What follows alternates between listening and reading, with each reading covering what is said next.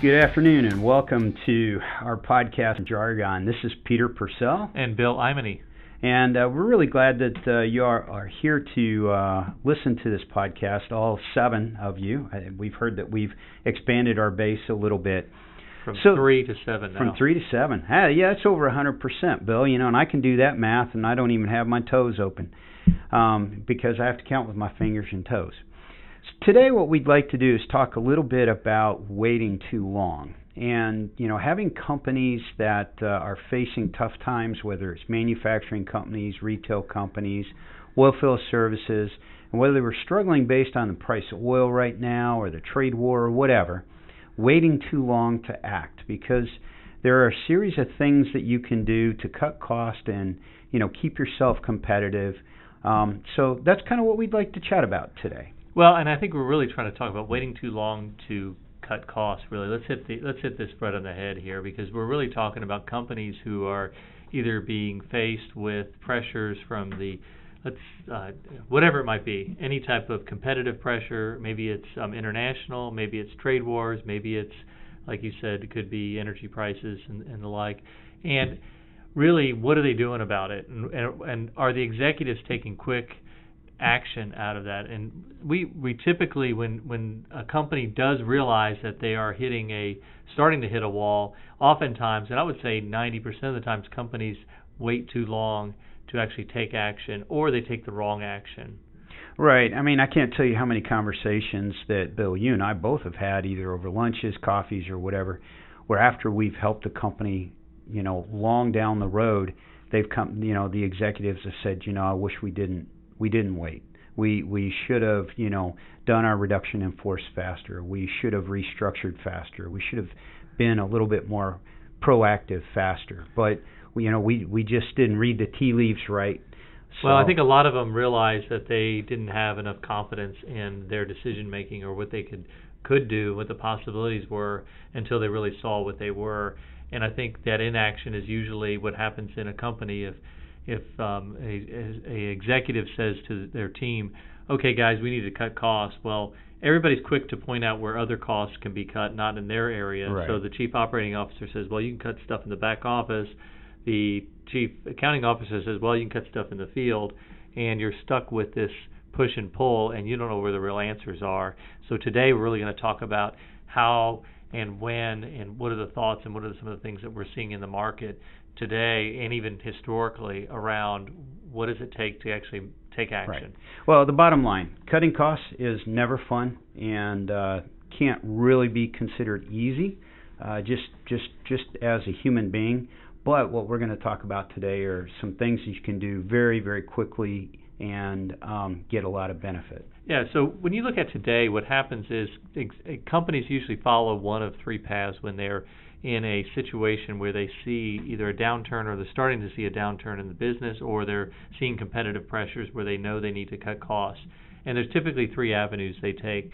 The first one is they start looking in the market for acquisition opportunities where they can essentially say, oh, we bought this other company and now we're more lean because we brought this other company in and now we've achieved some synergies through that acquisition. That's one. That's option number 1 they take. Option number 2 is they're aggressive and proactive about taking the bull by the horns and cutting costs, number 2. And number 3, which happens more often than not, is the executives just kind of wait it out, or they do it kind of halfway, where they'll sit in the budgeting process and say, oh, we're cutting travel expense for the rest of the year.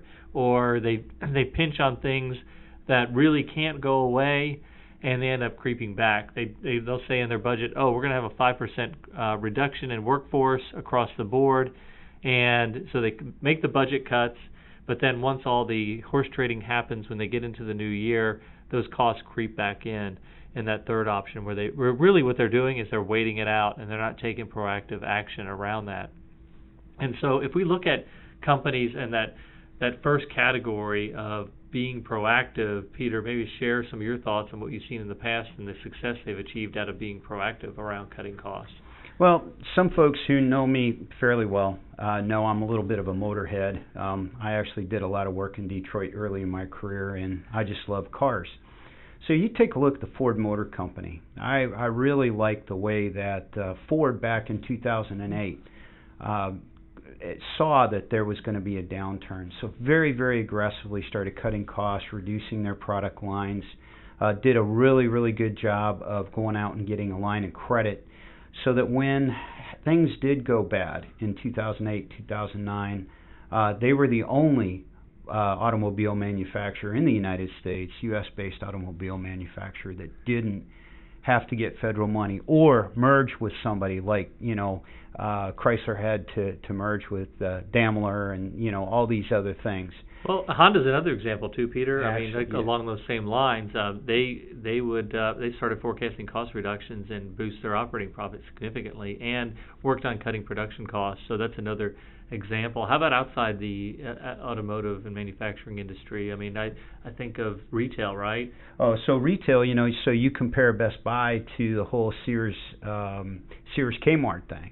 Best Buy has been under pressure for many, many years. Once Amazon came online, and all these other online resellers of computer hardware and selling all sorts of electronics online, Best Buy has done a fantastic job of continually cutting costs, downsizing the size of stores. So if you remember walking into a Best Buy 10 years ago, it's a huge store. Now they're very small and very, very focused, and typically very focused to the community that they sell to, and their online sales are actually very good.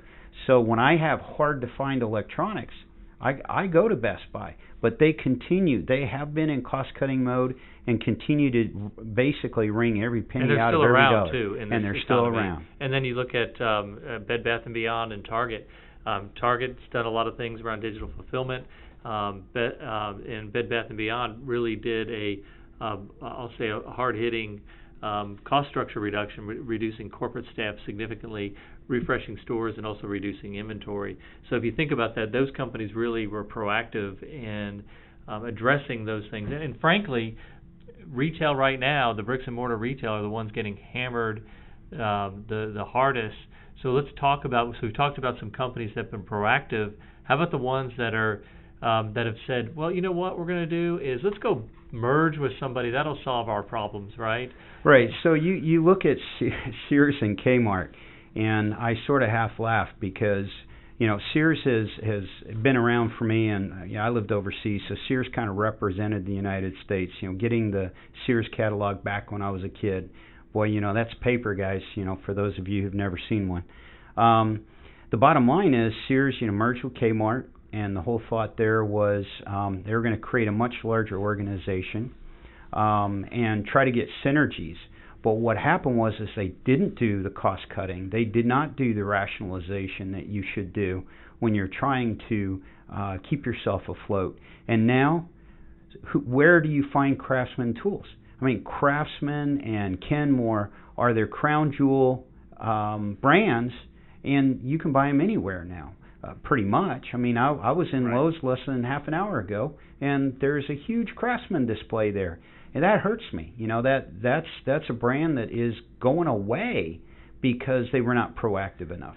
Yeah, but then stepping outside of that, even look at eBay, and then look at even in the financial sector with Bank of America, Merrill Lynch. This is one of these classic cases where a integration, and they put together, thought they were going to get some synergies out of it, and they didn't. And really, it was really a failure of making the right decisions, and communication became the problem there, right? Well, yeah. And I would hazard a guess that if you were to go out and take a look at any bank, whether it's Wells Fargo, Bank of America, or any of those banks that went out and bought an investment arm, boy, that's two completely opposite cultures. Think about it. Bankers, they don't like risk at all. Merrill Lynch and all these others, that's what they thrive on, is people betting on the stock market. And so the synergies aren't there. And then on top of that, if you look at some of the regulations that they're still operating under, there's no way. Whereas if you go to Fidelity is they're an investment house first, and they provide some basic banking second, and they have exploded over the years. And again, they keep their costs down, a lot of online activities, and they did it right, and unfortunately these larger banks didn't. Yeah, and then even going over to the telecommunications, Sprint and Nextel, they're huge culture clashes there, because you were alluding to a culture, right, of risk versus non-risk. Those two did, and they had difficulty, and the stock took on a junk rating at one point. So if you look at these mergers, and this is what's happening today right now, is a lot of these companies are going, well, we're going to go buy somebody else. So they go present that to their board, and they're getting a lot of pushback from investors right now, because the investors are looking, going, wait a minute, you're doing okay, and we're about to hit the downturn. And the investors are pretty smart; they know that, and they look at the company that's being acquired, and they go, well, they're in the same situation. So if I put two mediocre companies together, am I going to get something great out of that? I mean, that just doesn't make sense. It's like I'm going to put, two really bad cars and hope they both work or something. I don't know. It just doesn't. It doesn't make sense to me. I mean, I think that if you were to merge two companies, average or great, and not take advantage of the synergies and not go through and be very brutal about rationalizing your costs, your organization structure, and all that, you've lost. But this is what the investors are seeing. They don't have confidence. They're smart. They don't have confidence. They're smarter now, where they have exposure to all the information that they can see it quickly and go, forget it. So now what's happening is, some of the mergers are going through, but the ones that aren't, where they're struggling with either shareholders or investors or board members, they're having to fight, and they're not able to make that acquisition. So they're hoping on a pipe dream. So now they're sitting there going, well, let's see what happens next. So what ends up happening when they wait? Well, they can't merge, and they can't merge, and they can't merge. Well, I mean, so because we were talking about cars, and we were, we were talking about, trying to merge to continue cost cutting. I mean, think about Fiat Chrysler trying to merge with Renault, and how close that got, and then the board said no, absolutely not, because they didn't see the synergies. Unlike when Renault and Opel merged, there were clear synergies. But if you wait, what's going to end up happening is the board and the investors are going to come knocking at the door and say, hey, you got to do something. The problem with that, and Bill, you can definitely talk about this a little better than me, then you go into scramble mode. And Bill, when you're in scramble mode, I don't know about you, but when I'm in scramble mode, I don't always necessarily make the best decision. But here's what really happens is the board comes in and says, hey, you know what? You need to bring a big consulting firm in to shake things up. And by the way, my friend works at mega firm XYZ, and they're going to come in and help you guys out. And it's the old we're the consultants and we're here to help adage. Well, we know what happens there. The first thing, I'll call it a scorch and burn type approach they take, because they're coming in hired by either the board or some activist investor group or something like that. And in the worst case, if they're in bankruptcy, they're brought in by the court to actually fix their company. But in non-bankruptcy cases, they're coming in and having to they're bringing someone from the outside in. And by the way, what we see happen time and time again with these companies, when they bring someone that from the outside that's been brought in by the board, not by internal management, it damages the culture. And a lot of the executives end up leaving, and a lot of the good people end up leaving the company, and they typically make the wrong decisions. And I like your analogy about cutting fat versus cutting muscle, right? Well, yeah. I mean, so what we see over and over again in a situation like that is, what you really want to do is cut dead wood and fat. And, what ends up happening is you end up cutting muscle, tendon, and actually breaking bones. So critical, differentiations, differentiating service lines get cut out. Senior execs who actually make money for the company or who are good leaders leave, and then your best and brightest leave. And by the way, there's tons of companies out there who've already gone through being proactive, and they're looking for your best people, and they're going to hire them in because they know they can grow. Because guess what? You do this wrong, you come out of the downturn, you're going to be stunted. I mean, you've cut muscle, tendon, and bone.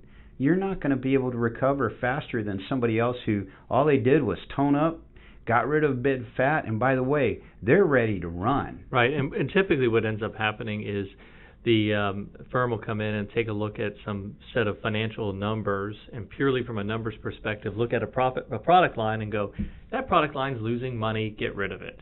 Well, come to find out, it's really not losing money. They're actually absorbing most of the overhead in the company, and maybe it was too much overhead, and they fail to really understand the dynamics of the business, and they decide to cut a product line out or a service line out or spin something off that's actually the most profitable part of the business, and then they're left with something that is worse off than they were before. Or they make some decisions to either outsource something to maybe one of their subsidiary consulting companies that can outsource it for them, that ends up costing the company twice as much in the long run because they're stuck with some long-term contract and they're unable to scale back when they need to. And the reality is companies, if you're facing this, companies have taken the proactive approach and been successful about that. So we're going to talk about some of those companies and what they did and how you guys can go after that and actually achieve some of those benefits. And probably the best example, and if you look at Intel, for example, and some of the things they did, and some of it was very tactical. They didn't take a scorched earth, but they really looked at their capabilities in the company, and so they implemented formal sales and operations planning processes, which actually improve cycle time throughout the company. But that's a very tactical step to take, and may not sound as interesting at the in the news, but it actually drove out costs in their company. They also moved to a vendor-managed inventory model, which again, very tactical, but it actually helped them manage their inventory and reduce their capital costs. So those are some things they did from a chip assembling process. They also reduced cycle time there. But again, tactical things that can happen within a company, variety of those things, they add up to something big. Well, the other thing that Intel did is, the chip industry is very, very competitive, right? And at a global as well as at a local level. And what Intel did was a great job also of rationalizing their product lines and deciding to get out of product lines that they knew, they weren't going to be number one in. And so they're blowing and going as a result of that. Right, and then Heineken, they went through a zero-based budgeting effort to actually start automating processes. So if you think about, it's very difficult for an organization to look down and do a zero-based budgeting, and it sounds cliche to say that, but frankly, if you're in that situation, really rationalizing everything in the company as they did and automate processes along the way is another example. The one I really like is what FedEx did around rationalizing their technologies, and really they had a lot of legacy technologies around the company, and they went through and rationalized it. And that's not an easy thing to do, because you're going to have somebody in one location that, we got to have this this dispatch system that has XYZ, and it takes a lot of change management. But they were able to successfully do that and use more move to the cloud, right? Well, and actually I would also like to point out that FedEx has done a really great job of actually incorporating what I would consider as realistic AI and machine learning into their route management. The other transportation company, the other big transportation company is now Amazon, right? Everybody is worried about the Amazon, the gorilla, the gorilla that's in the middle of the table. FedEx recently canceled their contract with Amazon to deliver Amazon packages, took a hit on the stock market, but they could not have done that without going through the exercise bill that you just mentioned, rationalizing their technology, rationalizing their routes, using AI and machine learning to figure out how to make things more efficient.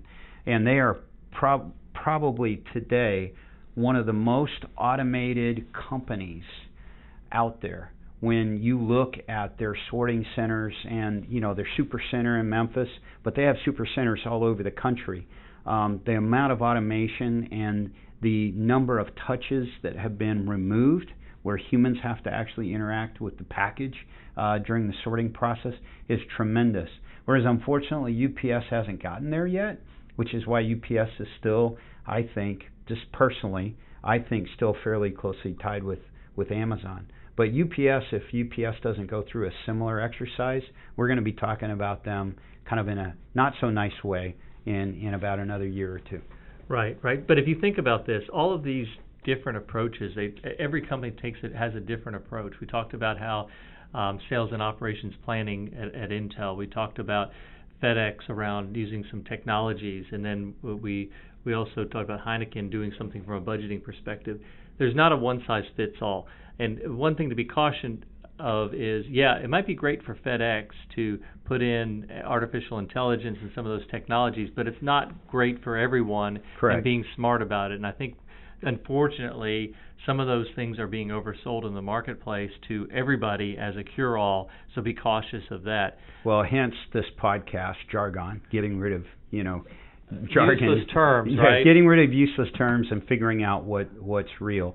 But just to beat a dead horse here with what Bill, what you just said is, look, the bottom line is you have to be proactive, and number 2, you have to cut cost. Number 3, you have to do better with what you have, and right. You need to protect your crown jewels, and you need to protect what makes you competitively differentiated. Wow, that's a big set of consulting words. But whatever makes you different and makes you better than your competition, those are the areas where you need to focus. And right. So when you go through and you talk about these success stories, that's what these companies have done, I think. Right. And so the big question that it's always being, the next question is this, well, how do we go about doing this? How does a company actually do this and do it right? Well, you hire a big consulting firm, don't you, Bill? Of course not.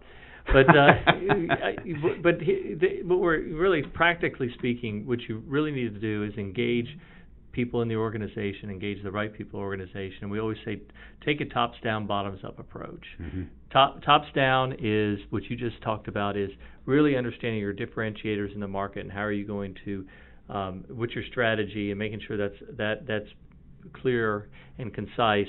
But then the bottoms-up approach is really understanding what's happening out there, be it a field service technician, be it someone in the retail, sitting out there, somebody in the warehouse, distribution center, right. The drivers, really understanding what's happening out there. And it's really I'll call it, it's a grassroots understanding, because when we go out and we consult with companies and we go have a conversation with someone who's working maybe on the other side of the world from where the corporate headquarters are, and engage in a discussion with them around, okay, for example, you're in the field and you're supporting or you're being supported by corporate to do all these things to be successful. What do you really need, and what works and what's not working? You uncover a huge amount of opportunities where they say, look, here's a bunch of stuff I'm getting from corporate and I don't need, and here's some stuff I do need, and usually what I don't need exceeds what I do need. And once they start understanding what's really needed to support the company and make it happen, and really say, okay, let's say you're a retail organization. What does it take to support a store? Or you're a manufacturing company. What does it take to support a manufacturing facility from a corporate perspective? Really understanding what does it take, and taking a hard look at your overhead and aligning roles and responsibilities. Until you take that bottoms-up approach and get the information, and I'm not talking about doing long data analytics or anything like that, but really getting some good trends and understanding what's happening out there, and going through a rationalization process against that strategy. That until then, that you're always going to be second guessing yourself. So taking that top-down, bottom-up approach is typically what we take, and it works really well, and it makes the cost cutting stick too. Right. Well, because from a bottoms-up perspective, the people who are going to be the most affected actually then own the solution.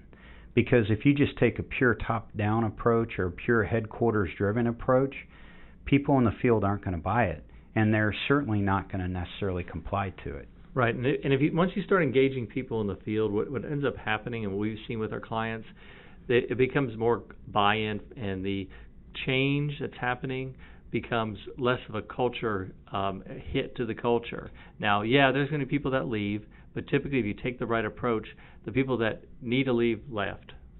Right. Well, and you definitely hit on something.